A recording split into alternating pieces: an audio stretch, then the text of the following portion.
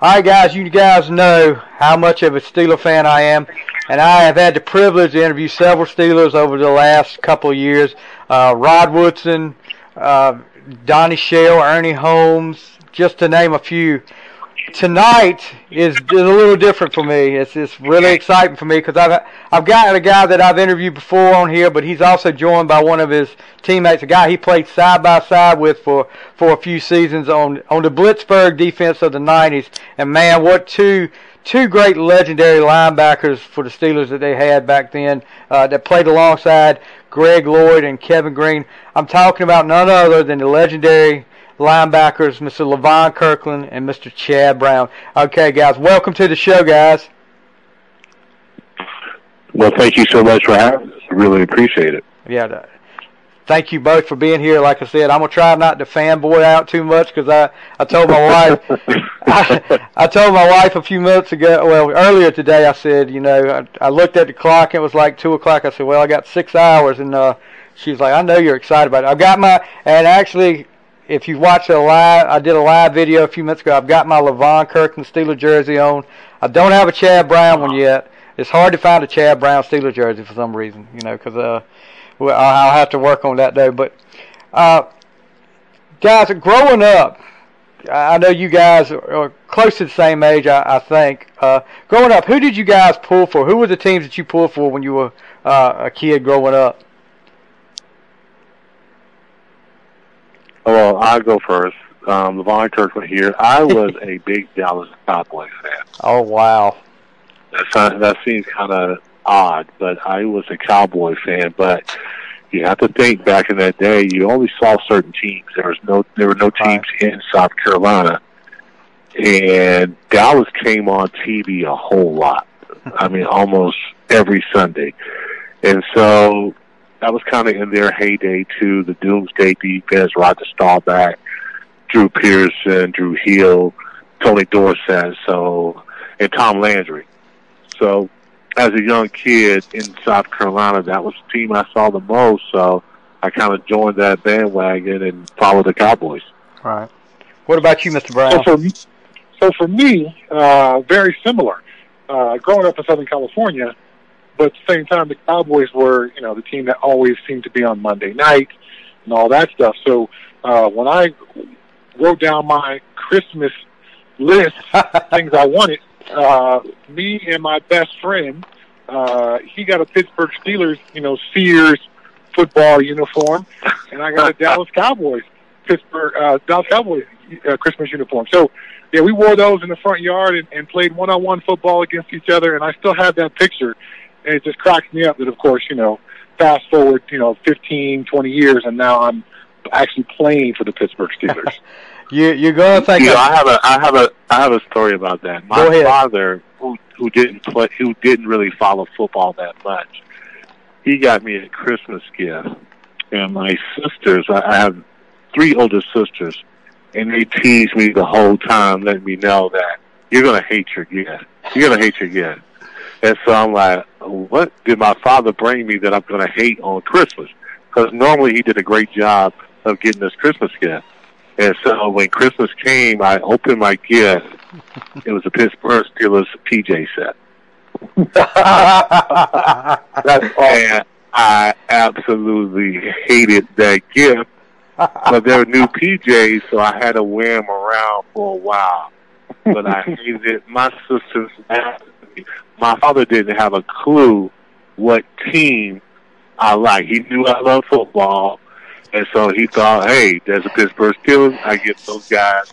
And it's so funny that I end up in for the Pittsburgh Steelers. Yeah, and you're going to think I'm joking, but you're talking about that Sears uniform. I still have the Steelers helmet, and I still have the Steelers jersey. My daughter wore it for Halloween one year, probably about 10 years ago, but I still have it sitting in my office right now. That thing has got, it's got that funky padding in it, and it's still intact, but it's still there.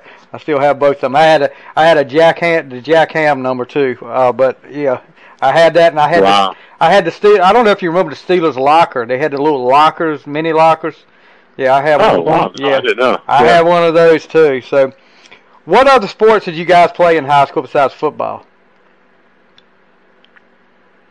Okay. I actually played basketball and I ran track. All right. In track, I ran the 400 mile relay and I high jumped.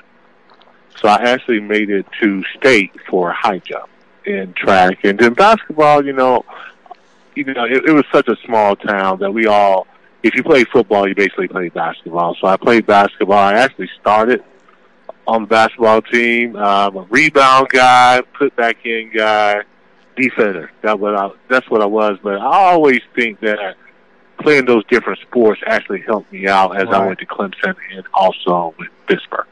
All right.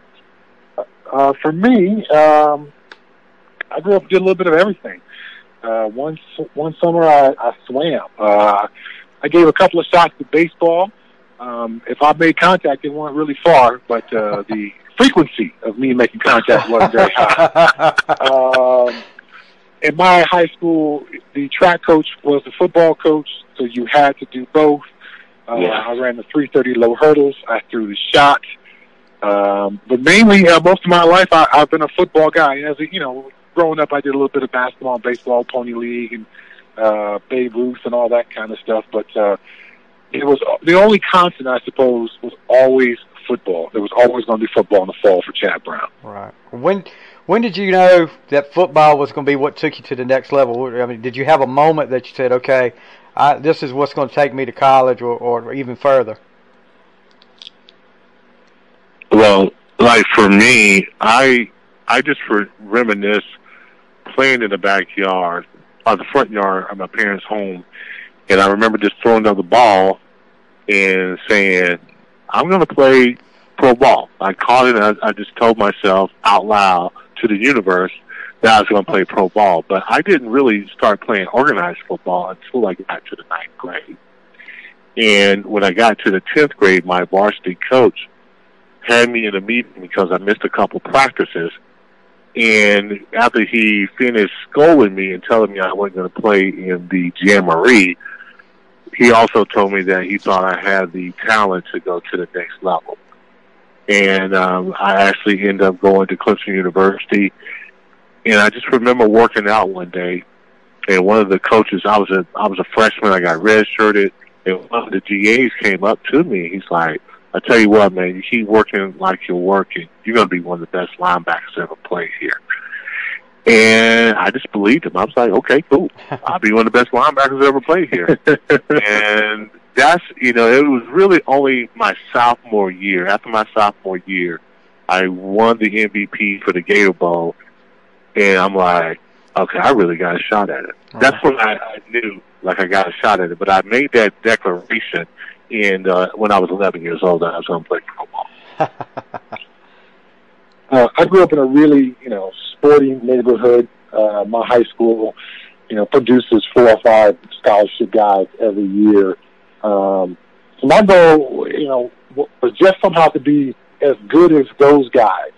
My older brother, my older sister went to the same high school that I went to, and, looking at their yearbooks and thinking, maybe one day I'll be good enough to wear that varsity uniform at John Muir High School. Maybe I'll be good enough to do that.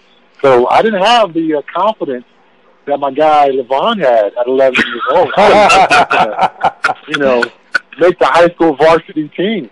But then I got to campus and I realized, okay, I can play with these guys. And it was halfway through my sophomore year that the varsity coach took my parents out to dinner at Bob's Big Boy, so I'll certainly date me in the time frame. He took him to dinner, and he said, hey, Chad has an excellent shot of getting a scholarship. You focus on his behavior away from football. You help him take care of his grades. I'll take care of the football part. My parents kept that conversation a secret from me for over a year. I don't think because they doubted my coach's words or they didn't think I'd be able to pull it off. I think they wanted to see, where my heart was.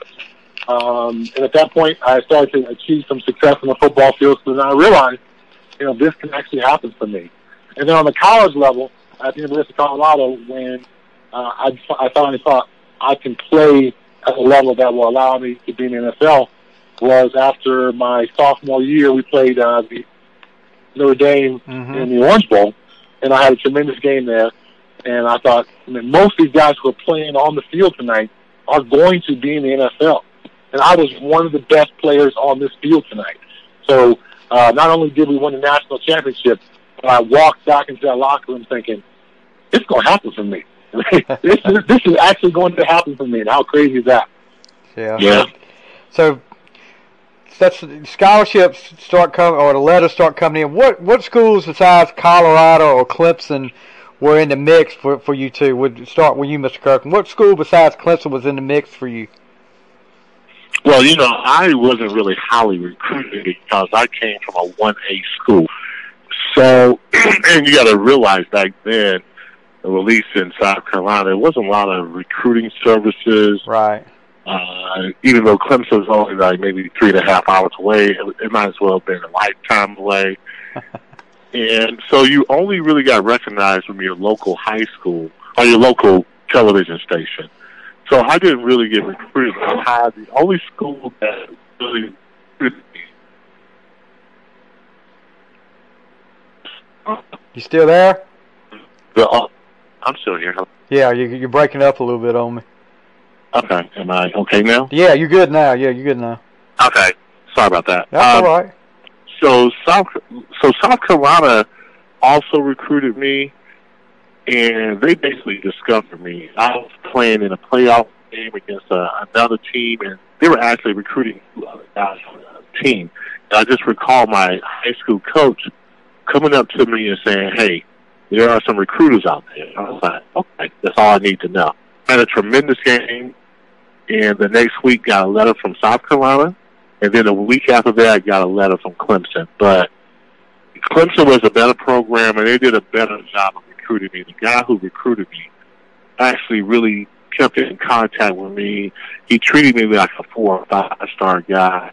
And when I visited campus, that was basically it for myself. And I just knew that I wanted to go to Clemson. But I did not get a whole lot of letters. Only those 2 schools really recruited me strongly. What about you, Mr. Brown?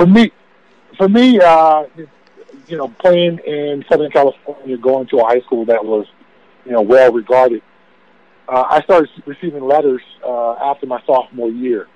But for me, my dad really pushed me to leave the state of California.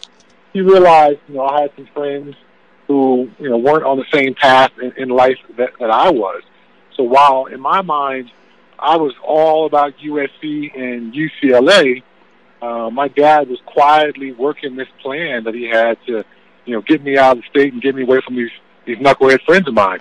So one night at dinner, the phone rings. My dad gets up and answers it. Gosh, it's probably even pre-answer machines back then. Answers the call, and I can hear him, because he's right there. Because obviously it's a phone on the wall. He's talking. He says, yep. Like I told you last time, Chad leaving the state, and hangs up the phone. I go, Dad, who was that? He says, that was USC. And I go, oh, man, I guess I'm not going to USC. But, while those schools were certainly important to me, once I, kind of moved on and figured my parents had steered me right for so long in my life, why would I, kind of trust and lean on their advice? When you think back to my Colorado experience, I'm not sure if you could want more from a college experience. I got a job in my chosen profession. I fell in love with the state. I live here in the state of Colorado. I won 4 Big 8 titles. I won a national championship. I was, all Big 8 and all-American.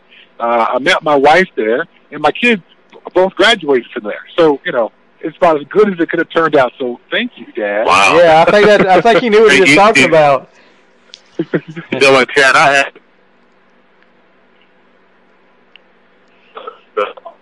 Hey, you're breaking up again, Mr. Kirkland. Can you hear me now? Yeah, there you go. Yep. Okay. I was saying that with Chad, Chad was lucky because my father was like, you have to make that decision on your own. But my father knew nothing about football. Nothing at all about football. So he made me make the choice myself. So that was I thought it was interesting. Yeah. Well, worked out well for you too. So yeah, it worked out great. All right. Yeah, it worked out great for both of you. So I got to ask you, Mr. Brown, and no offense to Mr. Kirkland, what was it like winning a national championship, though? I know you guys, you had that. Yeah, I'm sorry. No problem. I'm sorry. But winning a national championship in college, Colorado had, you had a great coach there with Bill McCartney. You guys had a great story coming out of there with Salinesi the previous season, and dropped the Orange Bowl game the previous year to Notre Dame, and then come back and play them again for the with the national championship on the line. What was it like going out there and getting that win over them after losing the year before? It's funny how life tends to prepare you for whatever big thing is coming up next. So for me, again, growing up in Southern California, I played in what I thought was big games. We play our crosstown rival. John Muir plays our crosstown rival in the Orange Bowl, game called the Turkey Tussle. And some years there'll be 30,000 people at this game. Of course, it's in the Rose Bowl, so it looks like it's empty, but that's a lot of people for a high school game. And then in the course of playing in the Big Eight, you play Oklahoma and you play Nebraska. So, those kind of moments, you're getting used to those kind of moments. And then as you pointed out, the year before, we played Notre Dame in the Orange Bowl, and we lost. And we had, had such an easy way with our schedule that year before. I don't think we were truly tested. I don't think we were as mentally tough as we were the next year. So, those moments prepared me and prepared my team to be able to go out there and do what we did. And that was an incredibly close game. We won by a block extra point. Yeah. Of the guys on Notre Dame's offense and the CU defense, of the 22 players on the field, I think 21 of them ended up in the NFL. Yeah. Wow. Yeah. Those kinds of, players and that kind of a game, you had to be tested and prepared just to be able to compete at that level. And obviously, winning a national championship is truly incredible. And I have been lucky all my life up to that point. In Pop Warner, I won championships. In high school, I won 32 games in a row and back-to-back championships. So, I've always expected to go out and step on a football field to win because that's what I had done all my life up until that point. So to get revenge against the one team that had knocked my team off was definitely sweet. Yeah. Now, I'm sure that was your favorite college memory. What about you, Mr. Kirkland? I think I know you talked about the Gator Bowl. Your favorite college memory? Well, it had to be the Gator Bowl because we were playing at the time Major Harris. West and Virginia, Major Harris, West Virginia, Major Harris, he was that dual quarterback before they were really what they call dual quarterbacks. He could escape out of trouble. He can throw the ball. He was a tremendous athlete. And so when we played them, really nobody really talked about our defense.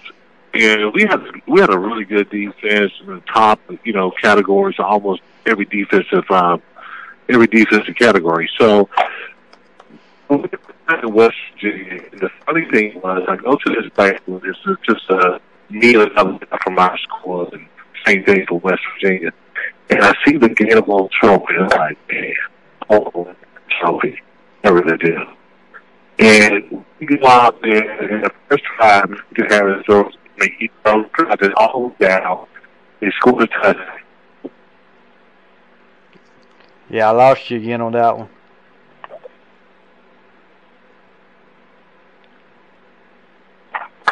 Hello? There you go. Jeez, this phone. But anyway, I ended up getting the first sack on Major Harris because I played outside linebacker then. And then I made him fumble the ball. I mean, I gave him the biggest hit he probably ever had. And ended up winning that at just being a sophomore was tremendous. It really was. I'm from this small town, not highly recruited. And being able to win that award, of some other really talented players on our team was really big for me. We always had good teams at Clemson, but we just could never get over the top. We ended up always losing 2 games every year. But along with running down the hill, that Gator Bowl is probably the best experience that I had in college. Yeah, running down the hill. I can tell you, I'm not. I don't dislike Clemson. I'm not much of a Clemson fan. I'll pull for them. When they're playing in the playoffs, like the thing they do every year. But that running down the hill is that will give a regular guy like me some chill bumps when you see that. I can't imagine doing that though, being able to do that though. It's tremendous, man. It never gets old. That's the one thing about it. It never got old, and the people love it, and it's a lot of drama behind it. You're driving from the west side to the east side of the stadium, and you're rubbing that rock, man. Those people go crazy. So rubbing the rock was always a great experience, also for me. And I love that I had a chance to do it, and love that I was fortunate enough to play for Clemson University. Right. So draft time comes along. What teams were in contact with you guys? Were there? I'm sure Pittsburgh, of course, was in contact with you. What other teams were in contact with you, saying they may take you in the draft? Well, my mother's best friend lives in San Francisco, so she called my mom and said, "Chad's on the front page of the paper out here in San Francisco. they said they might take him in the first round of the draft." And I flew out before the draft to Pittsburgh and to Dallas. And I remember the Dallas Cowboys defensive line coach saying to me, Chad, if you had lifted a weight, a single weight in the time you were in college, because, I was not a big, thick, powerful, built linebacker. I was small and thin and, hadn't gained my eventual pro weight by that point. We'd probably be taking you in the first round. So, long story short, neither one of those teams take me. But the morning of the draft, after I get off the phone with my mom, the phone rings, and it's Bill Cowher, and he says, "Chad, we love having you out for your pre-draft visit, but we just signed Kevin Green to play outside linebacker. Can you play inside linebacker?" And I said, "Hell, Coach, if you want me to, I can punt." So, eventually they ended up taking me in the second round of the 44th pick that year, which was great for me because 44 was my high school number. Oh. What about you, Mr. Kirkland? It's similar to Chaz. I traveled to Dallas and I traveled to Pittsburgh. But you have to know that, I never played inside linebacker before in my entire life. But when I went to the Senior Bowl, Art Shell, who was with the Raiders at the time, basically told me, "Hey, we want to see you at inside linebacker." And I'm like, oh, my God, my draft stock is going to just drop. Because I was slotted to go first round as an outside backer or, somewhere along that. But people saw me as an inside linebacker. So at the Senior Bowl that year, I actually had a great practice. I was just going to the ball. I had no idea what I was doing at inside backer or middle backer. And my draft story is Pittsburgh. I was at my sister's home, and I remember I didn't think I was going to go in the first round because I felt like, okay, my position is going to change, but I should go in the second round. I thought I was good enough to go in the second round. And I remember going to the bathroom before the Pittsburgh Steelers pick and was like, they're going to pick me. They're going to pick me. They're going to pick me. I go to the kitchen. I sit by the table. The phone rings. I pick up the phone, and Chad remembers a guy named Charles Bailey, who was a pro scout at the time. And he calls me. He's like, Kirkland, do y'all have cable TV in Lamar, South Carolina? And I'm like, yeah, man, we got cable TV. He's like, do y'all have ESPN? I'm like, yeah, we got ESPN. He's like, congratulations, man, you're part of Black and Gold. I saw my name flash across the picture, and in those times, ESPN went off. After they said, we got Levon Kirkland as a 38 pick for the Pittsburgh Steelers. All right, guys, that's the draft is over with. We're going to karate. And the draft was off. And I'm like, man, you know, my brothers and sisters, they were going crazy. I was elated. But my father and mother were so cool, man. I'm telling you, they did not have a clue what was going on. But that was my draft story. And I went in knowing that I was going to be playing another position that I never played before. And, you know, for you guys to be playing inside and never played it before, you sure couldn't tell it from the way you guys did it. So, trust me and Chad know. Go ahead. I'm sorry, go ahead. No, I was going to say, yeah. Lucky for Marvin Lewis and his inordinate amount of patience. Because me and Levon were on the struggle bus for quite a while. There was quite some time. So what was your first impressions for both of you of Pittsburgh? You know, for me, I'm from a small. I'm from South Carolina. I went from a small town. Clemson is a nice sized university, but still located in a smaller town. I remember leaving from the airport, and this was an old airport. It wasn't the one that they have now. And I remember just going through Fort Pitt Tunnel, and I remember once you get through the tunnel and you see the skyline of the city, and I was like, oh, yeah, I like it. And then, you know, once we got settled, man, Pittsburgh, to me, was a great place to play football. It wasn't as distracting as maybe some other cities would have been, but the football base there, the fans there, they were tremendous, and it was all about defense too. So they played defense, man. Unlike other places that focus on offense, playing defense at Pittsburgh was a priority. So I really enjoyed it. I mean, I didn't always like the cold weather, but, you know, there was enough for me to do. I really had a good experience at Pittsburgh. All right. For me, you know, I think back to that first minicamp, man. At that time, the Steelers would take all the draft picks and all the new guys to the team and take them to the Steeler Hotel. And, you know, there was a little bit of an introduction to the Steelers. Mr. Rooney would speak. But then they would show this film, you know, kind of about the tradition of the Pittsburgh Steelers. And part of that film is some of these Hall of Fame speeches. And there's obviously lots of Pittsburgh Steelers in the Hall of Fame. And then as the film is over, in come some of those Hall of Famers. Welcome to be a Pittsburgh Steelers. So within that first week of minicamp, you get to experience and feel and see some of that incredible tradition that you are now going to be a part of. So, you know, Levon pointed out, you know, the city of Pittsburgh, it's almost impossible to separate the Steelers from the city and the city from the Steelers. It's so interwoven into each other. But that first introduction to watch those speeches and then meet those guys, you know, at that point, I'm a rookie and I'm just hoping I can make my first training camp. I walked out of that little meeting thinking, I want to be a Hall of Famer, and I want to be a Pittsburgh Steeler for life. That's what I want. Right. Yes. Yeah. So, you guys both have Bill Cowher. First impressions of Bill Cowher. I thought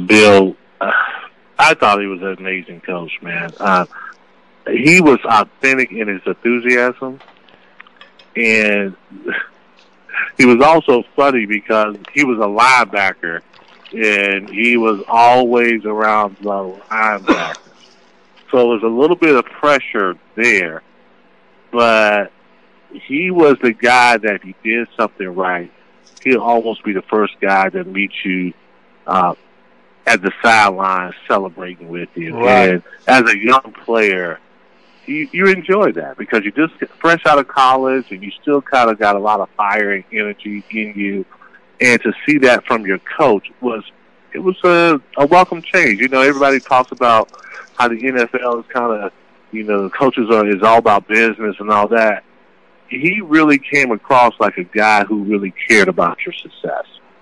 And that was great. And it wasn't a lot of, he wasn't demeaning you or anything like that or cursing you out. So it was for me, it was a really nice change of pace, because in college it was a lot of rah-rah, a lot of yelling and screaming. I mean, he was fired up, but he wasn't putting you down as a football player or a person. And that's what I enjoyed about Bill. And he was, to me, as far as professional coaches go, he was a great motivator. And he could really motivate you to give more and to be the best. And I thought what he did was he really believed in practicing hard and how that translated to the field. And with the Steelers, man, you had to practice hard, And if you didn't, he had a problem with you. But if you did, and you did everything you're supposed to do, man, I thought he was a really good coach. All right. Yeah, some of my thoughts, mirror Levon. Obviously later in my career I played for Mike Holmgren. I played for Bill Belichick. But Bill Cowher in some ways was similar to Coach McCartney in college, because both of them understood that football in the end is an emotional game. And that emotion doesn't just happen on Sunday and that speech right before you go out on the field. That emotion has to be built up during the week. So he was really good. Bill Cowher was at building that emotion during the week, and he would, kind of say something in that meeting on Monday, and then referencing again on Wednesday, referencing again on Thursday, and by Friday you're starting to believe what he's laying out there for you. And he's also building up the emotion of it. And there's that great NFL Films clip. I think he's breaking down the kickoff team as they're about to run down the field, and he says, let's go out there and punch him in the mouth first. So it was emotion and it was aggression. Of course, we had X's and O's. We had Don Papers and Dick LeBeau and the Blitzburg stuff, and we had some complicated things that we did. But at the same time, Bill, more than anything else, I think he wanted you to overwhelm the other team with how hard we played and the emotion that we played with. So things could go wrong and mistakes could be made, but if we played that hard, we could overwhelm people. And we were so good back then. That is what we did. So it was a lot of fun to be with a coach who, he wasn't happy when you made a mistake, but he was willing to let that go based on how hard you played and how much energy and effort you put into each play. Yeah. Did you guys ever get the chin and the spit? Well, as Levon said, Bill spent a lot of time with the linebacker group, so I think he felt like he had a special pass in our room to yell or say things. And I've certainly not only experienced the chin, but when you get the chin's usually pretty close to you, so there's a lot of spitting that comes with the conversation. Yes. Well, I was a signal caller, and I'm like, I had to go, like, we get a timeout or whatever. I had to go over there, and you just get a spit full of what he had to say. And I got smart enough where I would turn my head. Even though he was trying to face me, I would always turn. But, yeah, I mean, me and Chad, and maybe Chad agree with this now, we were projects, We were outside linebackers, and you move inside. And inside linebacker is a little bit more cerebral. Where outside you're coming from the edge, and the outside is either coming to you or most likely running away from you, or you just rush the passer from the edge. So to me, it's an easier position. That inside linebacker, there's a lot going on, and we had to cover, we had to do a whole lot of work in there, and we had guards coming at us. We were doing counter play, fullback, everything, and sometimes you had to run up the seam with the tight end. We had to understand like combinations, banjo, tango. It was a lot of communication, and when I was at Clemson, I didn't, as an outside linebacker, I didn't have to talk to them. Now I'm an inside linebacker. Now I got to understand, and both me and Chad, we had to understand the defense. We were really, but the cool thing was, I think what they thought was, we got two really good athletes, really great athletes, and if we can get them to understand the inside linebacker position, we got something. Right. Now, if you ran Chad, if you ran a sweep on us, our lead, you were done. But if you ran any kind of play action pass or any kind of counter, me and Chad might run into each other. Well, I can remember talking about you, Mr. Kirkland, and how impressed I was with you. A guy your size, I think it was 96 or 97 against Baltimore on a Sunday night game, and you covered the running back from Baltimore, and I can't remember which one it was, but you went down the field with him, picked off the pass. I mean, this was like 15 yards on the field. You were stride for stride with him, picked off the pass, and I just remember the announcers going crazy because they were like, a guy that size that you realize how athletic he is, that guy can keep stride for stride with a running back coming out of the backfield like that. And I was like, holy crap, they're right. That guy's right with them the whole time. So I don't ever think I think as athletic as you were, you could keep up with most anybody. Well, I was, but the good thing was we had some great players around us. That I always marveled at Chad, what Chad could do as far as the versatility, as far as being able to rush the passer at the inside linebacker position, but then he could shift to a defensive end and be just as effective as rushing the passer. And one of my favorite plays was we used to run like an inside, kind of like an inside, cross inside, something like that. And I would always go first, and Chad would just come right off me.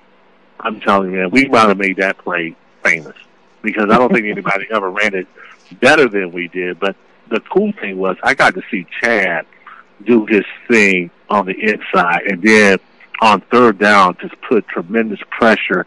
He was hard to block. It was, I'm telling you, this guy had so much flexibility, and he could turn and really hit that corner. And most guards could not put their hands on our center, and we were really successful at really making that defense work. Right. So you talk about the athletes you had around you. What was it like playing with the two guys on the edge with Greg Lloyd and Kevin Green? Well, I mean, part of it is great because you're a young guy and you're a smart guy like Levon and myself. I'd like to think we were smart back then. You pay attention to what those guys are doing. Of course, you try to learn. You try to learn those lessons from them. So the weight workouts, the film study, the level of professionalism, the attitude in which they practice and attack practice. So that's the positive. On the other side, if you're an offensive coordinator and you're drawing up your game plan, you go, whoa, okay, I got all pro bowler, defensive player of the year, and Greg Lloyd on one side. I got Kevin Green, 3-4 pass rusher for hire on the other side. Who am I going to attack? I'm going to attack those two young inside guys. So it was great to play with good players, but at the same time, sometimes that shifted the focus onto Levon and me. And you're going to attack Cornell Lake? You're going to attack Rod Woodson? No, you're going to come after these two young guys. And luckily for us, we had some good coaching and good examples for some teammates, and eventually I think we were able to raise our level of play to match the rest of those guys on that defense. So we were no longer a liability. You want to run your fullback at Big Kirk? Man, that fullback's going to go to the sideline and say, Coach, don't run that anymore. So, we had those kind of players, not just for Greg and Kevin, but eventually, Levon and I became those kind of players. They were trying to attack someone else because they knew they couldn't run that up. And that was a tremendous feeling. Yeah. I also say this. I think, our first year, and you got to understand this, me and Chad were really young, but we're really new to the position. And so, if you understand the Blitzburg defense, that defense is complicated. You're talking about one play that could have a variation of 20 different plays. And that's just one defense. So for us, it was a lot of mental strain there. And also being able, we're also the leaders of the defense in a lot of ways where we line people up and make sure everybody's in the right spot. And we had to really do a good job of playing the inside run and also being able to drop in coverage and also sometimes handle man-to-man coverage. And they were not holding back the defensive playbook for us. So I think that first year we still played pretty well together, but that second year together, I think that's when it really kind of clicked for me and Chad. And that's when people were just like, whoa, not only these two outside linebackers and, you know, Carnell Lake and Rob Wilson are good, these two young inside backers are pretty good too. I mean, what do you think, Chad? That's what I think. Yeah, I think that, you know, obviously going into your second year starting, most players make their biggest improvement from year one as a starter to year two as a starter. We certainly came back, you know, smarter. I came back finally, you know, lifting some weights and got bigger and stronger and was able to, you know, handle myself a little bit better in there. And then, you know, I think there's a certain emotional security and emotional maturity that you need as well because, you know, as a rookie, it was difficult. I was intimidated by Greg Lloyd to tell Greg to do something. Tell Greg, you know what I mean? And the same thing for Kevin, to tell Kevin to do something. But then by year two, I'm more comfortable in my skin as a player. Therefore, I'm more comfortable as a guy who's got to give calls and checks and all of that. So it removed that hesitancy. So now, not only were we better individual players, but we were better leaders in the inside of that defense and better communicators. So overall, our entire defensive play got better because we got better and we became more mature. Yeah. So what was it like playing at Three Rivers? Man, I mean, it's you watch old NFL films. It's at Three Rivers. That's where you know those championships were born. That's the Pittsburgh Steelers. That's the Immaculate Reception. That's Mean Joe Green. That's Terry Bradshaw. I mean, the list goes on and on and on. So to come out of that tunnel in that place with that crowd and the terrible towels and all that, man, are you kidding me? That's like football nirvana. It was amazing. I'm going to tell you my favorite thing about Three Rivers, I mean, not only the fans, but when we got introduced and we were playing at a high level, man, it was amazing, especially the four linebackers. When we came out, man, they went bananas.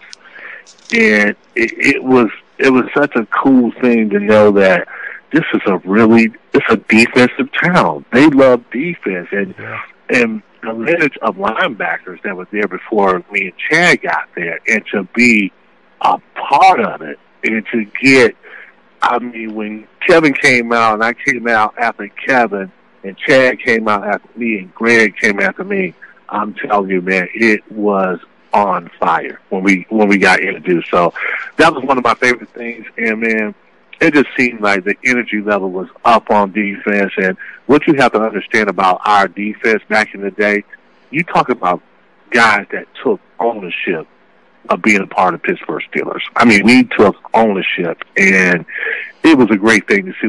We held each other accountable for the way we played. And I dare say, if you wasn't on that level, if you wasn't ready to play ball each and every Sunday, you couldn't be a part of that defense. And that's what I loved about being a part of Pittsburgh Steelers.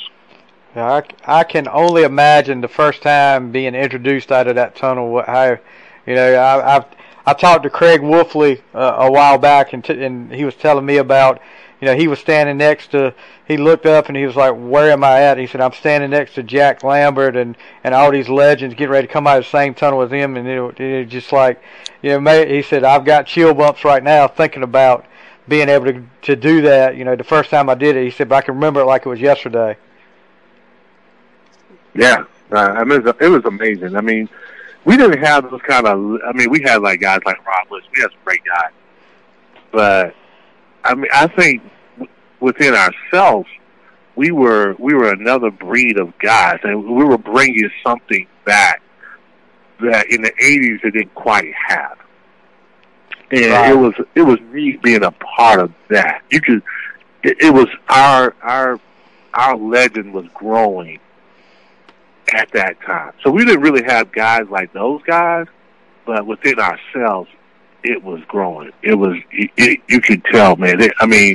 We, besides, instead of calling like the steel curtain or whatever, we would call Blitzburg. Right. And at that time, you knew, man, we're really putting the ink on history ourselves with the Pittsburgh Steelers. We're really developing something that's new. And the cool thing was, it wasn't like a one-time thing. We were pretty consistent across the board. Oh yeah. And I really felt like we didn't have a weakness on that defense.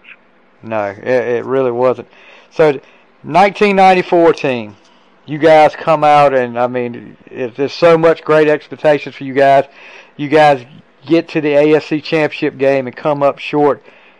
What did that give y'all extra motivation, the San Diego game, extra motivation for the following year to say, hey, we're not going to let this happen again. We're going to take it all the way this time?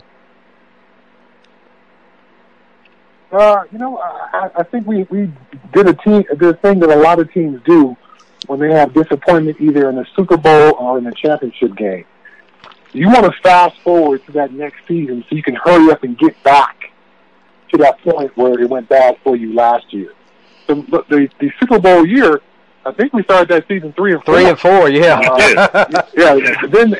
And then won the next 9 games in a row.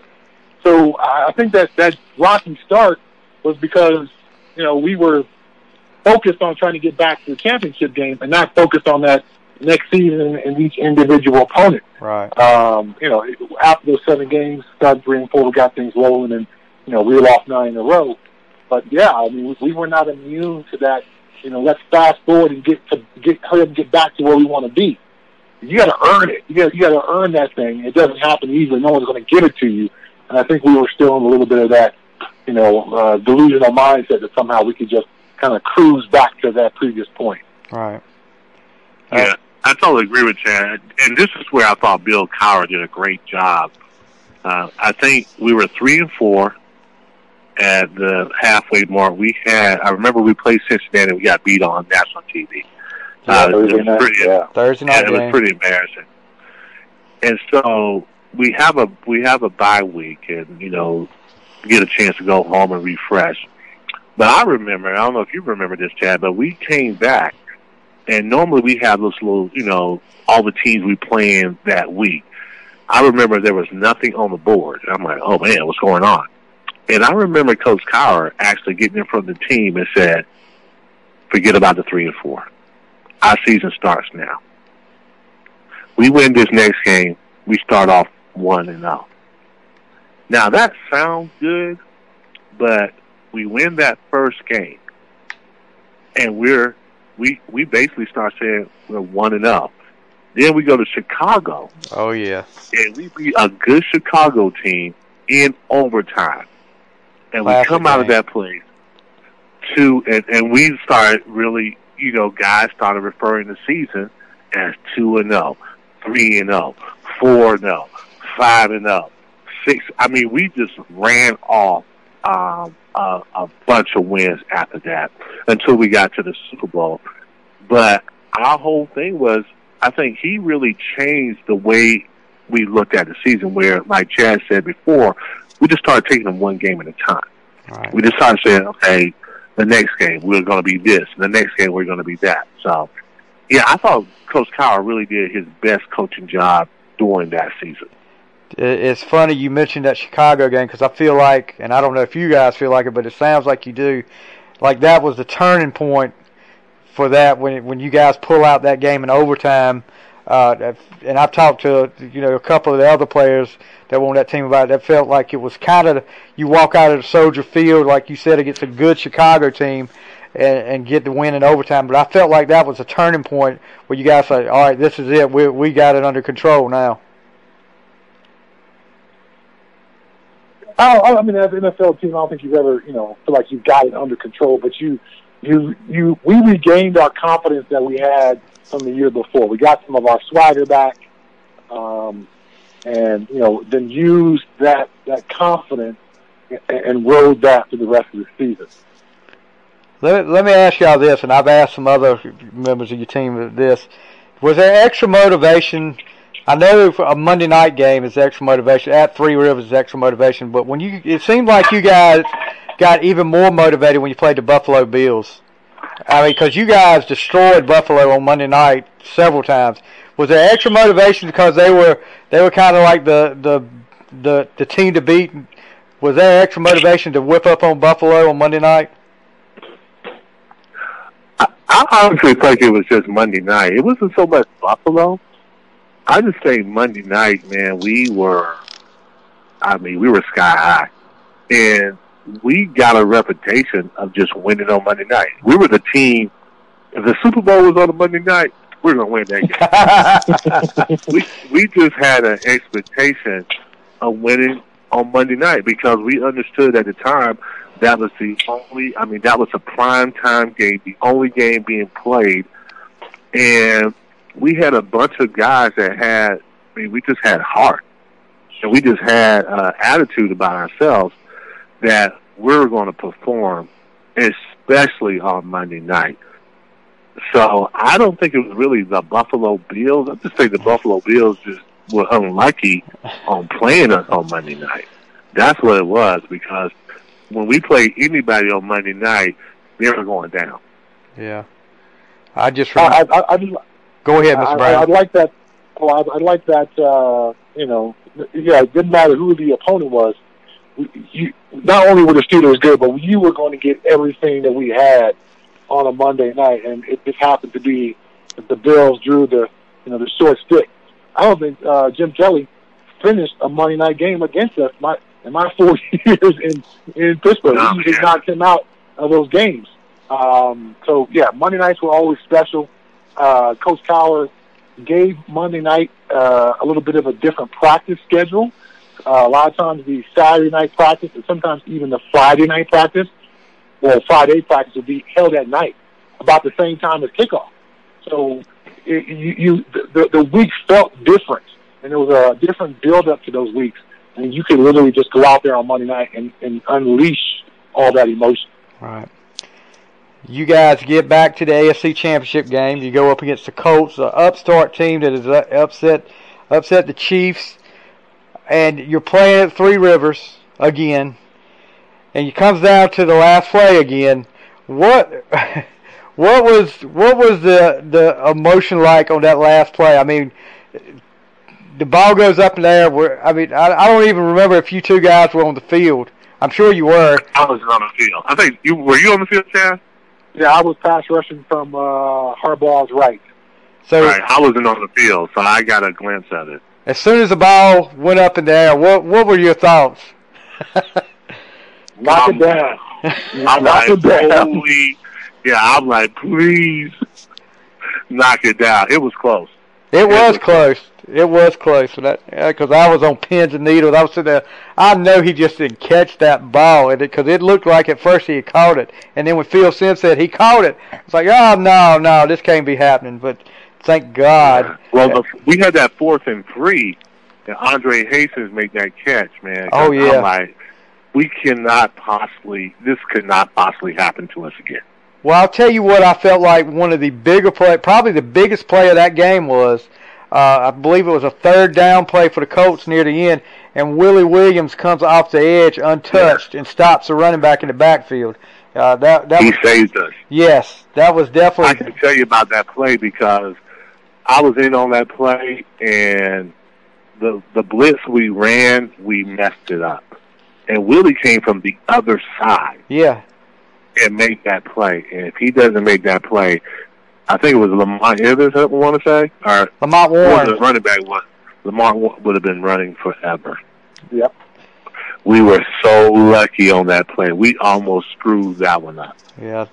But what was it like knowing that you're, celebrating in Three Rivers, knowing you're going to play in the Super Bowl? It was huge. Especially after how we started off the season, to see us just really fight back the way we did and to win like we did, it was amazing. I know for me, man, it was just a dream come true, because as a young guy, you always dream about going to the Super Bowl and being a part of the Super Bowl. So for us to do that the way we did it, it was amazing. Yeah, absolutely amazing. And, I told you about, winning all those games earlier in my football career. So as soon as we got the Super Bowl, I immediately assumed we are going to win the Super Bowl because that's what happened for me my entire life up until that point. There's a big game. I walk away from that big game a winner. So why would this one be any different? I did too. I've never been in a situation like that as far as the big game, but I've won enough in my career that my expectation was we're going to win, especially the way we practiced that week. I don't know if you recall this, Chad, but we had some great practices that week. And their scheme was simple, and because they were so good, they can be so simple. So you weren't really worried about, like, they're going to just try to outfox you. You just knew that, okay, we got to stand up and really get after these guys. They were huge up front. They were the biggest lines. They were big. They were mean. They could block. And, they had Emmitt Smith, and they had, Michael Irvin on the outside, Troy Aikman. So they were a quality team. And we knew we had to bring it, but we felt like, man, we've been through so much that year that I thought we were destined to win. I had no doubts that we were going to win that game. Well, what was it like coming out the first time at Arizona Stadium on that field, feeling that Super Bowl atmosphere? I thought Bill Cowher did a good job, telling us, to prepare yourself, for the emotion of the game and go out extra early, just so you can kind of get a sense of the crowd. You can get a sense of, all the extra hoopla about that. So, I'm out there, and I think it was Vanessa Williams sang the national anthem, so I'm seeing her rehearse. So by the time the game starts, you don't spend the first series or two looking up in the stands and going, oh, man, there's Frazier and there's so-and-so. You actually dialed into the very first play of the game.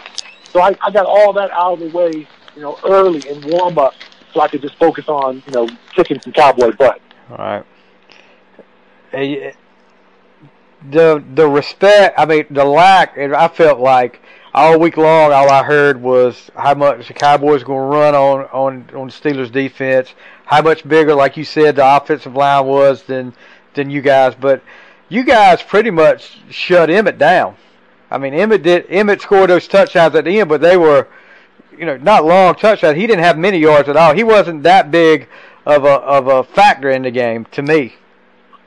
That first play, he broke off a pretty big run on us, and I'm like, dang, because I made a wrong step on that.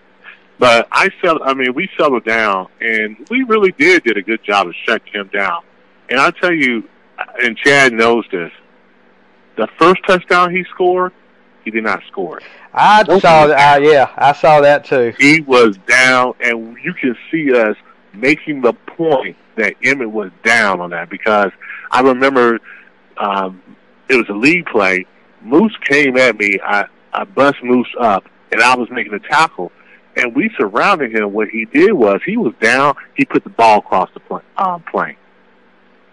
And when they called the touchdown, we were just like disputing that he did not score. And if they would have replay, he wouldn't have scored. Yeah. It shows that he didn't score. But I thought we did a really good job of, after we settled down a little bit, we did a good job of stopping their offense. They really didn't do anything. You got to understand that they basically got 2 touchdowns off turnovers. Yeah. Yeah, those 2 short fields, that really helped them quite a bit. And, NFL games are going to be determined by who wins the turnover battle. They won the turnover battle. Yeah. And I think if they don't win the turnover battle, they could, after maybe that first 2 drives they had on us, they could not march the ball down the field. Well, and I felt like after the onside kick, when you guys got the onside kick, I'm like you. I thought, everything was just going so well. Then I was like, and I say we're going to win this game. We're going to. This is just destined to happen right now. And when Bam took the ball in and cut it to 3, I was like, this is going to be it right here. We're gonna, because you're stopping the Cowboys, and fortunately, the 2 interceptions happened and 27-17, but it was a great game. But Talk a little bit about there's two of you guys that you had in the secondary with you, Rod Woodson and Carnell Lake. What was it like playing with those two? I thought those two were the ultimate professionals. I thought that Rod Woodson was one of the best players I've ever seen in my life, and that Carnell Lake was probably one of the most underrated defenders in Pittsburgh Steelers history. You got to understand that guy moved from safety to corner. Now, usually the process, most guys move from corner to safety, but for him to be able to move from safety to corner and do a pretty good job against number one receivers was incredible. We were banged up that year, and Rod got hurt. Right. For Carnell to do what he did, I thought that was incredible. But being in there with Rod Woodson, I normally marvel of what Rod could do. Big corner who wasn't afraid of coming up against the run. Very versatile, I thought. He could come off the edge, make some sacks. That was the beauty of the Pittsburgh defense. Could make plays. I mean, big-time interceptions, interceptions that you need. And Lake was just an amazing defensive player. And Lake was very versatile in what he can do. He can cover, but he also can come off the edge. We used to run this defense called double steam 2 or 3. Oh, man, that thing worked to perfection. It really did. We had those two fast guys coming off the edge. And then at that time, a lot of quarterbacks were coming off, behind center. And our defense would kill any quarterback like that. We would get after people, especially if you're behind center. You really didn't have a shot. And when we ran that, either Rod or Lake was going to get that sack. It was an amazing defense, and it caused a lot of people trouble.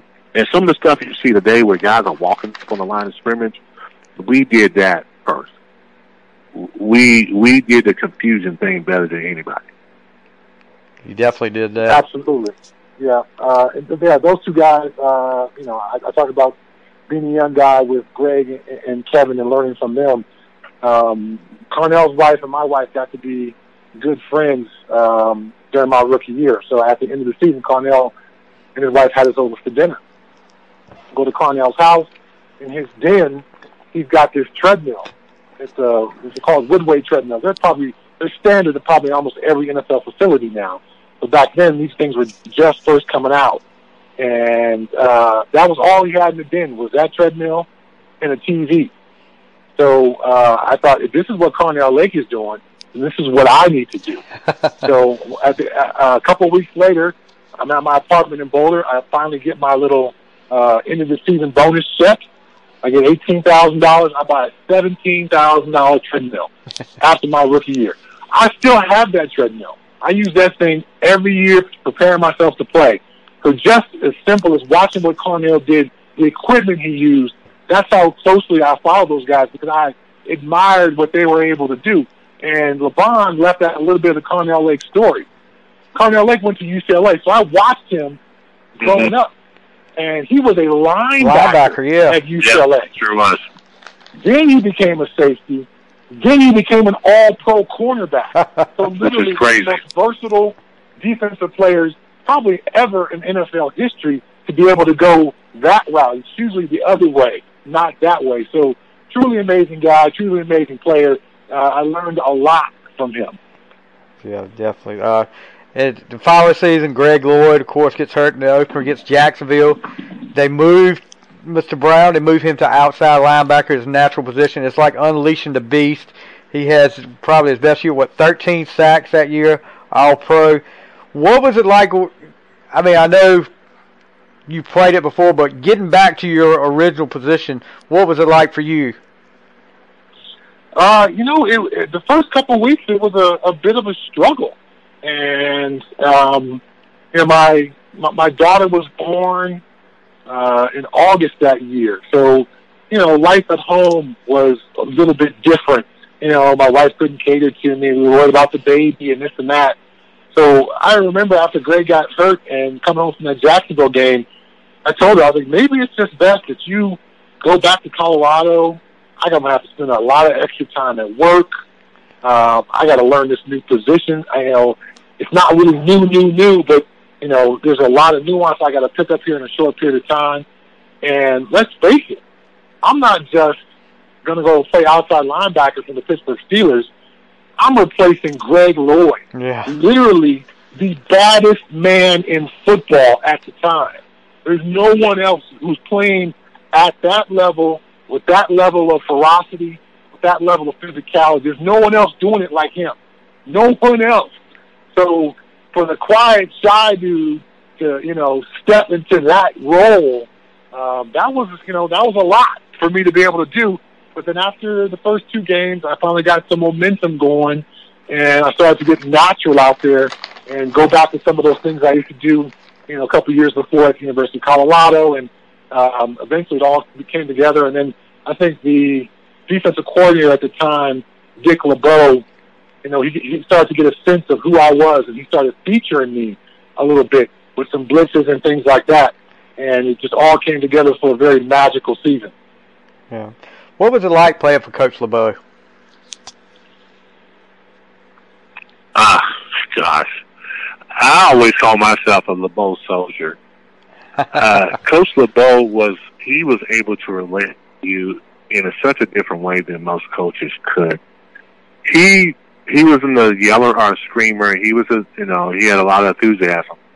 But I think because Coach played football, he understood the players. He understood, especially from the back end, the covers element of it, and not putting the DBs in harm's way. And I thought that he related to the players so well that he had so much confidence, it gave us confidence. And I just want to kind of go back to Chad. That year, we both made a Pro Bowl that same year. Because Kevin wasn't there anymore. Greg got hurt. Jason Gilden, who was supposed to be one of the outside linebackers, he got hurt. And so that first game was a little rough for us. And I just remember it seemed like we both came together. And I don't know if Chad remembered this, but I was just like, Chad, this is our time. It's me and your time. And we both had tremendous seasons that year. I don't think there was a better combination of linebackers that year as far as the outside and the inside linebacker. We were only in, I think Chad was in his fourth year, I was in my fifth year, but we played so much that we were like it seemed like we were almost super veterans, but we were still pretty young guys. And I think we were already on the scene, but this was an opportunity, nothing against Greg and Kevin. This was an opportunity for us to shine, and I thought we really did. Yeah, But LeBeau was the best. LeBeau was the best. So, Coach LeBeau, the best teacher of coaches I've ever had. And, Levon used the word relatable a number of times. And I had the tremendous honor. I've done a few NFL coaching internships. I had the honor of working with Coach LeBeau in Tennessee. So I had a chance to spend 5 weeks next to this guy who I had such admiration for as a coach and be working with him almost as a peer. But what I realized in that 5 weeks, sometimes you hear about coaches getting older and some people question, can he coach anymore? That coach hasn't forgotten football. He hasn't lost the ability to coach. What he's lost is the ability to relate to that 21-year-old in the room. So to see Dick LeBeau, who I think was 73 that year when I was in Tennessee with him, to be able to see a 73-year-old man not only relate to the 21-year-olds in the room, but literally be the coolest man in the room. It was an amazing experience, and I thought that's what I want to be as I get older. I'm cool to get older, but I still want to be like Coach LeBeau. Cool, relatable, and a teacher of life. So tremendous honor being coached by him, and even more of an honor to work with him with the Tennessee Titans that year. Yeah. That year, you guys were playing the AFC Wild Card. It's a rematch with the Colts at Three Rivers. You guys pretty much put one of the worst beatings I've ever seen on Jim Harbaugh And Mr. Brown, you had a lot to do with 3 sacks. It seemed like every time he dropped back to pass, somebody was in his face, and you guys get the 42-14 win over them. But that ended up being your last game at Three Rivers, Mr. Brown. But what was it like? How special was it to get that win and you know, to have such a big game there at Three Rivers? Awesome. You know, I think the best players find ways to step up in big games. You know, Levon to step up like he did and play the game that he did in the Super Bowl. Right. That's what good players do. You know, for me to help that defense in that playoff game, that's what good players do. I ran into the Harbaugh brothers a few years ago at Disney World, of all places. And so as soon as Jim sees me, he grabbed his brother. He's like, "This is the dude who broke my tooth." Apparently, in that game, I broke his tooth. Yeah, I remember. He had a busted. Yeah. He was bleeding right all around the mouth. I remember. Yeah. Chad, hey, can I tell you, man? We had another game in Cincinnati that, you know, Chad is just playing outside linebacker. I'm playing inside linebacker. Chad had one of the best games I ever seen a player have. I mean, I think, Chad, you had like 5 sacks that game. I'm not sure. I had 5.5. They took one away from me statistically after the game, so it ended up with 4.5. Now it's kind of funny because I had 2 sacks in that game. Yep. I mean, we both had incredible games. So I was like, man, this guy just moved from inside linebacker to outside linebacker, and he is killing it. So I'm thinking to myself, I'm thinking, me and Chad are going to be superstars. I really did. I said, me and this guy, we're gonna dominate this league. Yeah, and we're gonna dominate this league. I got to go back to the Super Bowl. I talked about the onside kick, but one of the iconic plays in that Super Bowl, Mr. Kirkland, is when you blitz up the middle, dive over the top of Emmitt Smith, and sack Troy Aikman. That's another play where I said, you know, everything's going our way now. That is one of the iconic plays in the Super Bowl to me. I'll never forget that.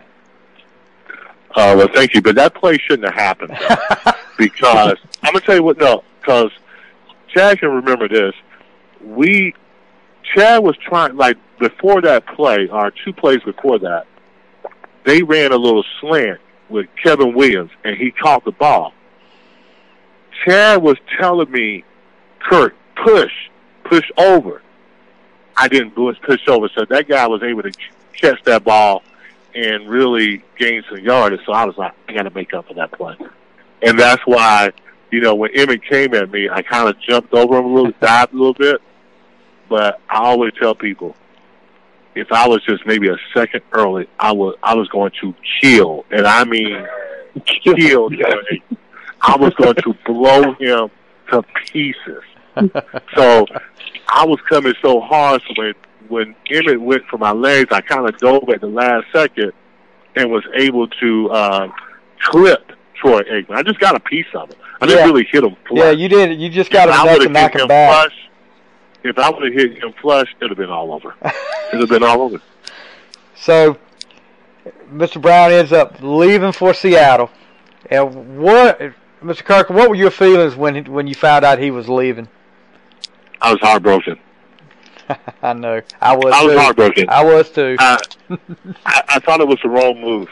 But I understood why Chad had to do what he did. Right. I always, and I think as a player, you understand, you're never getting in the way of some guy, you're never getting in the way of a contract of a guy making money and being able to provide for his family for the rest of his life. So I had no problems with that. I was a little upset with Pittsburgh because I'm like, yeah, Chad is so valuable to us. And I think they still think to this day it was a mistake to let Chad Brown go. Definitely. Because we were on the verge of being probably the best duo of linebackers that the NFL has ever saw. And I think with me and Chad, we had such a great working relationship, and that we, in ways without, like, we never, like, crossed each other. We never had an argument or anything like that. but we pushed each other. I really feel that we pushed each other all the time. And playing with Chad was the kind of guy that helped you become better because he was at a certain level. I wanted to be at that certain level also. So when he left, man, it was really a sad day for me. It really was. I couldn't believe it. I didn't want to believe it because in my mind, that was one of the best linebackers, and you were letting one of the best young linebackers. It wasn't like he was in age or anything like that. You were letting one of the best young linebackers go to another team. Yeah, and it seems like that's happened a few times in Pittsburgh, but I'm like you. I didn't understand the move. I mean, this guy's coming off his best year. You got him at his natural position now. I mean, the defense is, even if with Kevin Green gone now, you've got somebody that can take his place. Greg Lloyd's going to come back, and to just let him go like that, I was, it really, yeah, I'm fanboying out here, but it upset me to the point I was like, do I really want to pull for the Steelers anymore? And I said, no, I got to pull for the Steelers. Anyway, but how hard was it leaving Pittsburgh? I mean, I know you got this big contract from Seattle, but how hard was it for you to leave Pittsburgh? Okay, first let me give a little context. All right, so I wanted to stay. The Steelers wanted me to stay, but there was just so many complications around it. Greg Lloyd was going to come back the next year, and Greg had signed a big money deal the year before, the year when he got hurt. So they weren't going to move away from Greg, nor should they have. Greg certainly earned the opportunity to come back from, his knee injury. And then they had Jason Gilden, the young second-round draft pick who was playing outside. So was I going to have to go back to play inside linebacker? Well, I just made not just a Pro Bowl, but I was All-Pro, and I was some people's Defensive Player of the Year. Yeah. So it'd be crazy to ask the Defensive Player of the Year, hey, I know you made All-Pro at outside linebacker, but we needed you to move back to inside linebacker. So there was that. And then there was also the fact that Jerome Bettis and I were coming up and we were going to be free agents at the same time. And so they had to choose between Jerome and myself as far as big dollars. So the deal they offered me in the end was, it was very small in comparison to what the the Seattle Seahawks offered.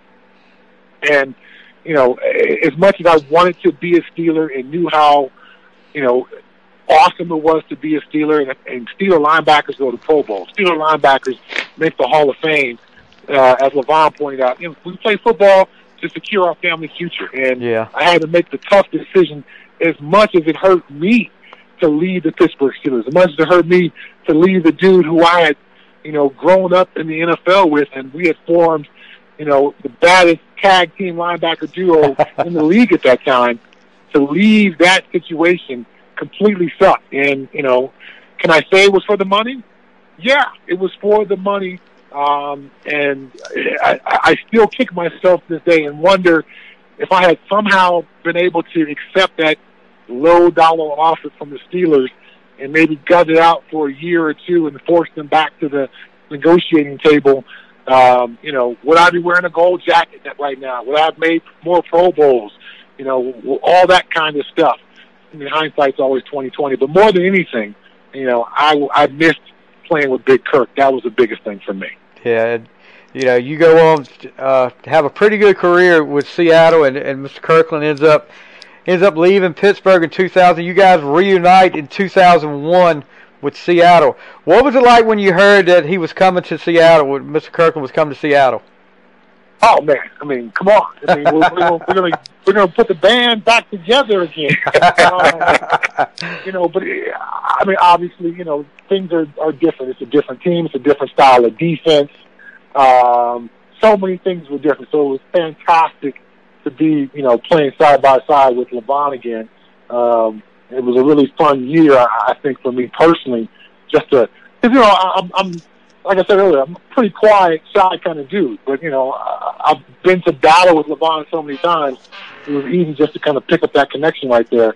Unfortunately, we didn't have the kind of success I think either one of us hoped for as a team on the field. Yeah. Yeah. What was it was, it was a different team, and that, having a mentality, it takes time. It does. And we weren't quite there yet. We had some good pieces there, but we weren't quite where we were with the Pittsburgh Steelers. What people don't understand, we were so in sync. And like Chad said before, Chad and I grew up together in the league. Yeah. You talking about literally growing up together. We grew up together in the league, and I will always tell everybody that me and Chad were, in my opinion, we had the best working relationship there ever was. We worked so well together, and we were unselfish as players. Yeah. Mm-hmm. We together we were really unselfish guys, and like when you don't get that kind of relationship ever. And I never I played with Pittsburgh after Chad left. It was never the same. I had some good success at Pittsburgh. Matter of fact, the year after that, I ended up making the Pro Bowl again. Yeah. And almost fighting for another Super Bowl. We lost to Denver that year, who eventually won it. But I felt almost alone. Jason was there, but we kind of changed the defense. I was probably the last guy. Yeah, I think you were. From that 94 defense. And, I think Lake was there, but Lake left too. And Darren left also. So, I was probably the last guy. But I don't know how Chad feels about this, but our relationship was so good. And we played so well together. Even when he moved to outside backer, and now they put me in the dime situation, there was not two young linebackers that were better than what we were. Nobody had the two guys we had as athletic as we were, but man, we were so in sync. Definitely. That it was a relationship. Like, me and Chad really never hung out outside of the game. Like, outside, because he was married, I was single. So it was a little different for us. But we had a connection on the field, and, as we got older, but there was not a better connection ever. Well, as far as linebackers are concerned. We were probably the best two inside 3-4 guys ever. Right. I believe it. What was it like playing for Mike Holmgren, though? The Big Show? Yeah. It's a little different. Yeah. I was there for 8 years. Well, 8 years and 6 years with Coach Holmgren. It was such a different environment than Pittsburgh. So we talked about Bill Cowher being a former linebacker, spending time with the linebackers. But he still spent time with the offense. He knew what the offense was doing. So it always felt like Bill had command over the entire team.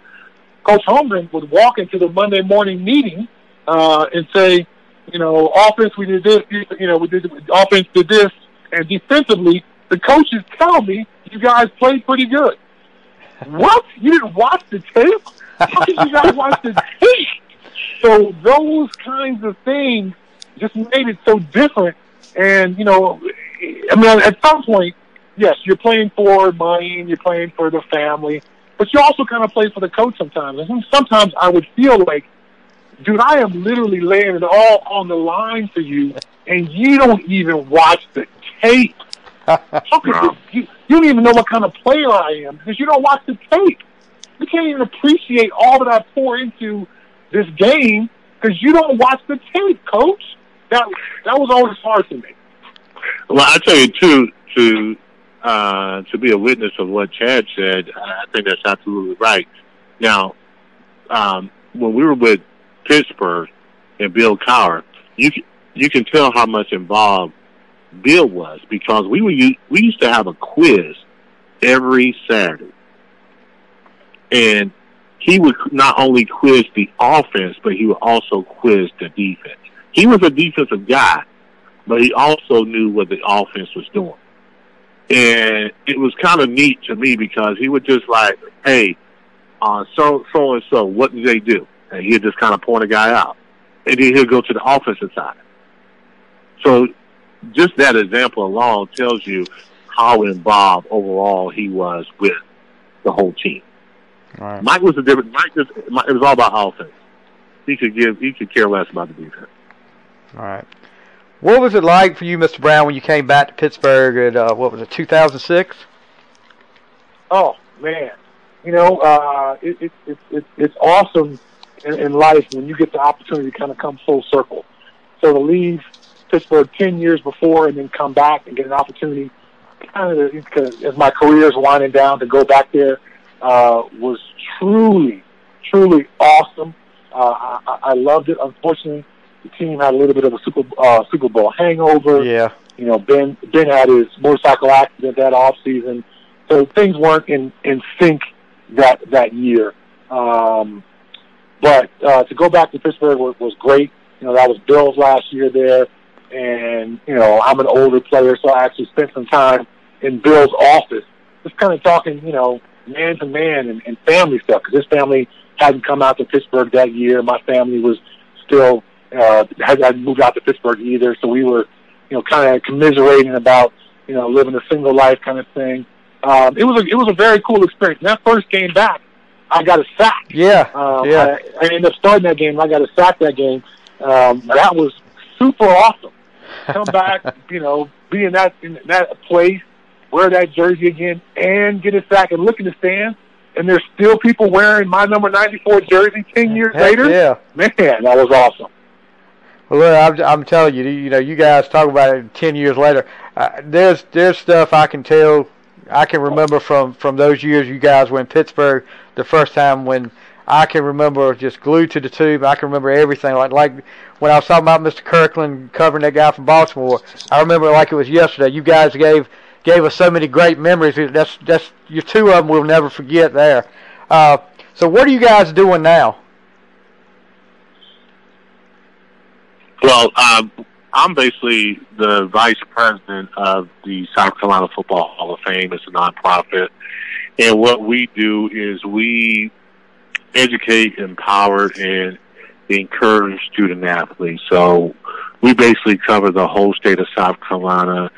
And I've always been an advocate for the student athlete and trying to help them along the way. I feel like when I was a high school kid, we didn't have a whole lot of mentors in South Carolina who played the sport and moved to a higher level. And I feel like it's really my duty to kind of give back to that, my knowledge and experience, and try to help the whole state.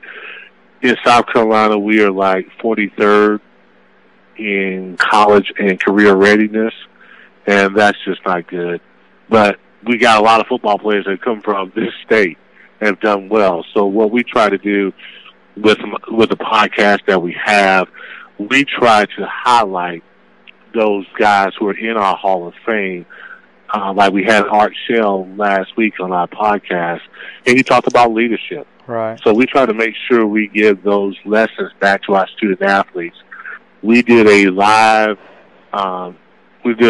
stream with the 10 finalists of our Bridge Builders Excellence Award, where we award a student athlete of the year. We also have a Hall of Fame ceremony where we induct Hall of Fame guys who played in South Carolina, are affiliated with South Carolina, into our Hall of Fame.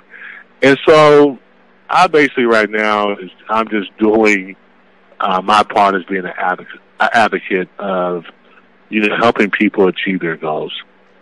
So it's been a really good transition for me. I've coached on all three levels: high school, college, and in the NFL. And this is a good way for me to continue to coach, but in a different manner. So it's something that I'm really proud of. We're really doing some good work, and I know we're gonna help a lot of student athletes along the way.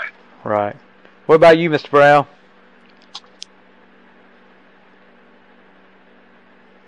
You still there? think we lost. Hello, am I here? Yeah. What are you? So what are you up to now? I am busy wearing, lots of different hats. I own a shipping company that specializes in shipping animals, reptiles, of course, fish, aquatics, things like that. So that's my day job, and then I do a lot of broadcasting. I've got a lot of stuff here locally I do with the Denver Broncos and University of Colorado, and then I call games with Compass Media or the Pac-12 Network most weekends as well. So last week I had Tampa Bay at New Orleans, so Brady versus Brees. That was a cool way to kick off the season. So a lot of fun there. Still being around the game and all that good stuff, but yeah, it's like Levon trying to use all these things that I've learned in the game to help people out. So I do a lot of coaching as well. So keeping myself quite busy here in football retirement. Right. So I've got a few quick hitting questions, and then I'll let you guys go. I know I've kept you all for a while. Toughest opponents you went up against, like an individual opponent. Toughest opponent you went up against, or it could be more than one.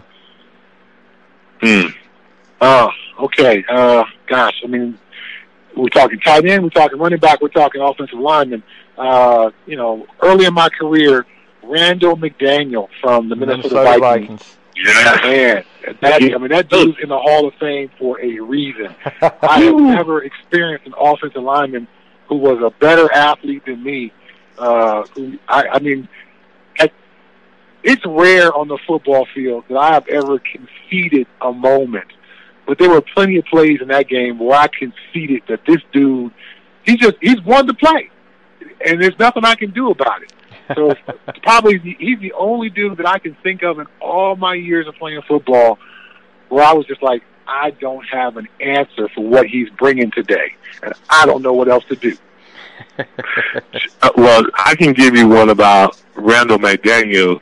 It was just a preseason game. We're at the Minnesota. I think, Chad, this is your first year. I'm actually starting that game. And actually, it was a moment that I woke up and, I kind of carried that my whole career. They ran a little screenplay. It's preseason, so I come in there kind of pussyfooting around, and Randall McDaniel hit me so hard. Now, I have a reputation of giving it to other people, but he hit me so hard that I flew back. And can you imagine when Superman or somebody like that take a lick and how their feet are up in the air and their hands are up in the air and they just kind of fly back? Mm-hmm. That's how he knocked me down. And once I skipped the ground a couple times, because my fall was like, skeet, skeet, skeet, I said, oh, that's how they play. Oh, so I'm going to just hit everybody in sight. So he actually set my career in the right way. But I agree with Chad. That guy was a problem. He had the craziest stance, too. Like, his stance was kind of awkward, but I'm telling you, it was no better guard in the league than Randall McDaniel. Right. No way. Mm-mm. Any tight ends that gave you trouble? The tight ends who wanted to go out and catch passes, they really didn't want to block. So I wasn't worried about them. The tight ends I hated were the guys who were like glorified offensive tackles. Because, it's not even a fair fight. I'm 240, you 310 pounds. You're like a pseudo tight end. I hated those guys. So the Denver Broncos had a guy for years and years named Dwayne Carswell. Yes, so I remember Dwayne. The Seattle Seahawks and Denver Broncos, the Seahawks used to be in the AFC West. Right. So we played the Broncos twice a year. So I got to see this dude twice a year, and I hated it every single time. Because, again, he's 300 pounds, and I'm tussling with a tight end who's 300 pounds. That'll wear you out pretty quick. Now, I went against a lot of tight ends because a lot of times in our defense, I had to carry the tight end down the field a lot of times. So it wasn't the ones that were like the big blockers for me. It was the guys who were the pass catchers. So I would have to say guys like Ben Coates one time. The Patriots. He was a nightmare, man, because he would try to out-physical you too. And then I'm going to tell you one we practiced against a lot that actually prepared me better than most was Kevin Green. I mean, no, Eric Green. Yeah. Eric Green was an issue to cover. I know he had a big butt and all that stuff, man, but Eric Green was problems. Like try to cover him was problems. And then later on, there were guys like Shannon, but I've actually had pretty good games against him. Tony Gonzalez. Yeah. I mean, he was that new guy that came in, and I remember covering him down the field. I was stride for stride, and then he just jumped up and catch the ball. I mean, I'm in perfect position. I was like, wow. I was like, I don't know what you want me to do against that. No. And I'm gonna tell you two who was two other tricky guys that you would never think. Jay Novacek. Yeah. Tough to cover. He was tough to cover. He was just crafty. He wasn't really fast, but he would just kind of lull you to sleep, and the next thing you know, he's catching the first down. You're like, damn. And then it was Brent Jones. 49ers. Like, for the 49ers, Brent Jones could cause you some problems, too. So, yeah, it was kind of a mixed bag as far as tight ends concerned, but I would think running backs, Curtis Martin killed us one day, but, I remember that. Emmitt Smith was pretty good. But I'm going to tell you the guy that killed everybody, I think, man, was the guy who scared everybody was Barry Sanders, was probably the scariest running back of all time. Yeah, if you watch his highlight film, you'll see why, too. A lot of people, probably, if not the greatest, one of the greatest running backs in the history of football. And, that's when you have to play. That's when you have to play team football for real. Like, help me tackle this guy. Yeah. So your favorite Steeler memory, or if there's more than one? Super Bowl, going to the Super Bowl, that was a great memory. I mean, just the whole week of it was just tremendous for me.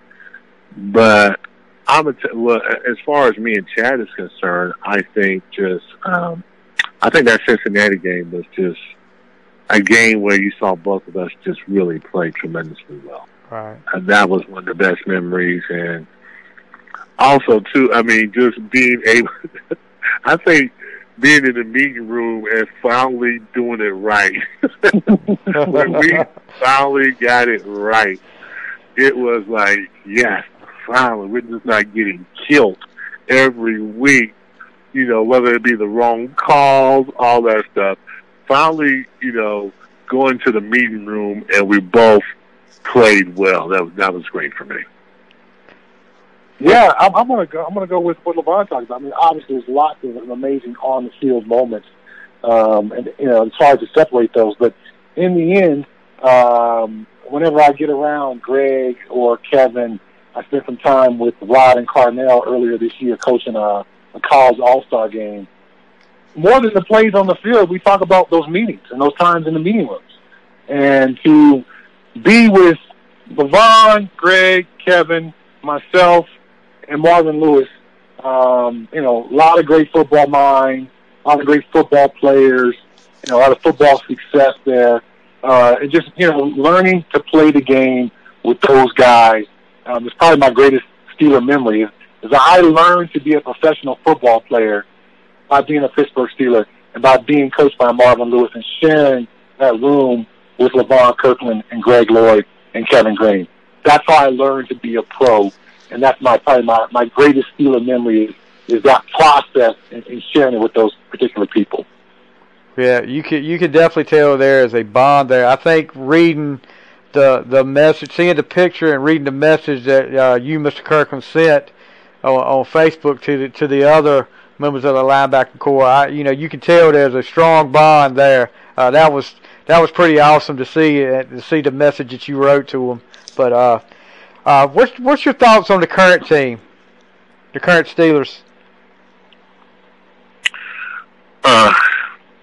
Let's see. I think that their defense is pretty good. I think they got some guys on the outside that can rush.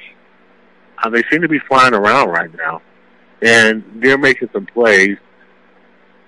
I think Ben is definitely a plus for them to have a good trigger man like Ben. The receivers seem to be catching the ball well. I don't know if they're great at running the ball just yet, but it's good to have Ben back. I just have to say, to be honest with you, man, I just don't think there was ever a better defense than what we had on that field. We were the complete team. I mean, there was not a weakness on that team. At one point in time, I think it was hard for guys to get 100 yards of rushing on us. And teams rushed the ball a whole lot back then. But the current team is a good team. They're a young team. They seem to be very energetic. It's just going to be a matter of time to see how it ends up, and that's usually the telltale of what a team is going to be. But for right now, so far, so good. For me, it's been an interesting process watching Keith Butler grow as a defensive coordinator. I think he's finally got himself comfortable now in that role and kind of taking that defense that he learned from LeBeau and made it a bit of his own. And now they've got the pieces in place. Guys like Bud Dupree and T.J. Watt on the outside, clearly some very good pass rushers. With the young guy Bush in the middle there, a guy to build that defense around. Hayward up front, one of those stalwart defensive linemen you need in this style of defense. And then you got a secondary who complements all those guys. So from a defensive perspective, I think they have a chance to be really, really good. Obviously, the run game I think needs some consistency. But as Ben has come back these first 2 weeks of the season, he looks as if he's gotten some of that rust knocked off. So I expect over the next couple of weeks him to really move his pass offense forward. Yeah. All right, guys. I am not going to take up any more of your time. I'm sorry I kept you listening this long, but I've really enjoyed talking to you guys. Thank you guys so much for agreeing to do this, taking time out of your schedule and do this. It's really appreciated. And, guys, I can't thank you enough. Thank you for having us, man. And Chad, man, I'm gonna tell you, man, you're one of my favorite guys in the whole wide world. I was really blessed to meet you when we met. Being so young and being able to grow up together, man, was just really a lot of fun. And to see us grow up into our own, because eventually Kevin and Greg wasn't really there, and to see us kind of take over the mantle was really cool to see. But, man, I'm telling you, man, I love this guy. He's one of the best guys I've ever worked with. And, I often think about him and, just got a lot of love for him. Just want to let him know that. You don't get me all choked up over here, Big Coach. Yeah, but the feeling goes both ways, to walk into that room and to immediately have a friend and an ally and someone who's, working himself, just like me, trying to get better every day. We're competing, but we're not competitors. We're each other's biggest cheerleader. It was a very unique relationship, one that I was never able to replicate in the rest of my years. So for that, this relationship that we have will always hold a special place in my heart. And I don't know if you guys remember that commercial a few years back. It was Troy Aikman, and he was, walking into like a liquor store or something, and his phone went off, and it was the theme for Monday Night Football. And Troy said to the guy behind the desk, "Yeah, I live in the past." Some of my fondest memories are living in the past. Yeah. Being in that Steeler locker room, sharing that field with you. It was special times. Lucky enough to be with some very special guys. I will always cherish it. All right, guys. Like I said, thank y'all so much, and I really appreciate you doing this, guys. That is Levon Kirkland and Chad Brown on the Final Score. Thanks, all right, thank you. All right, Chad. All right, guys. Thank y'all.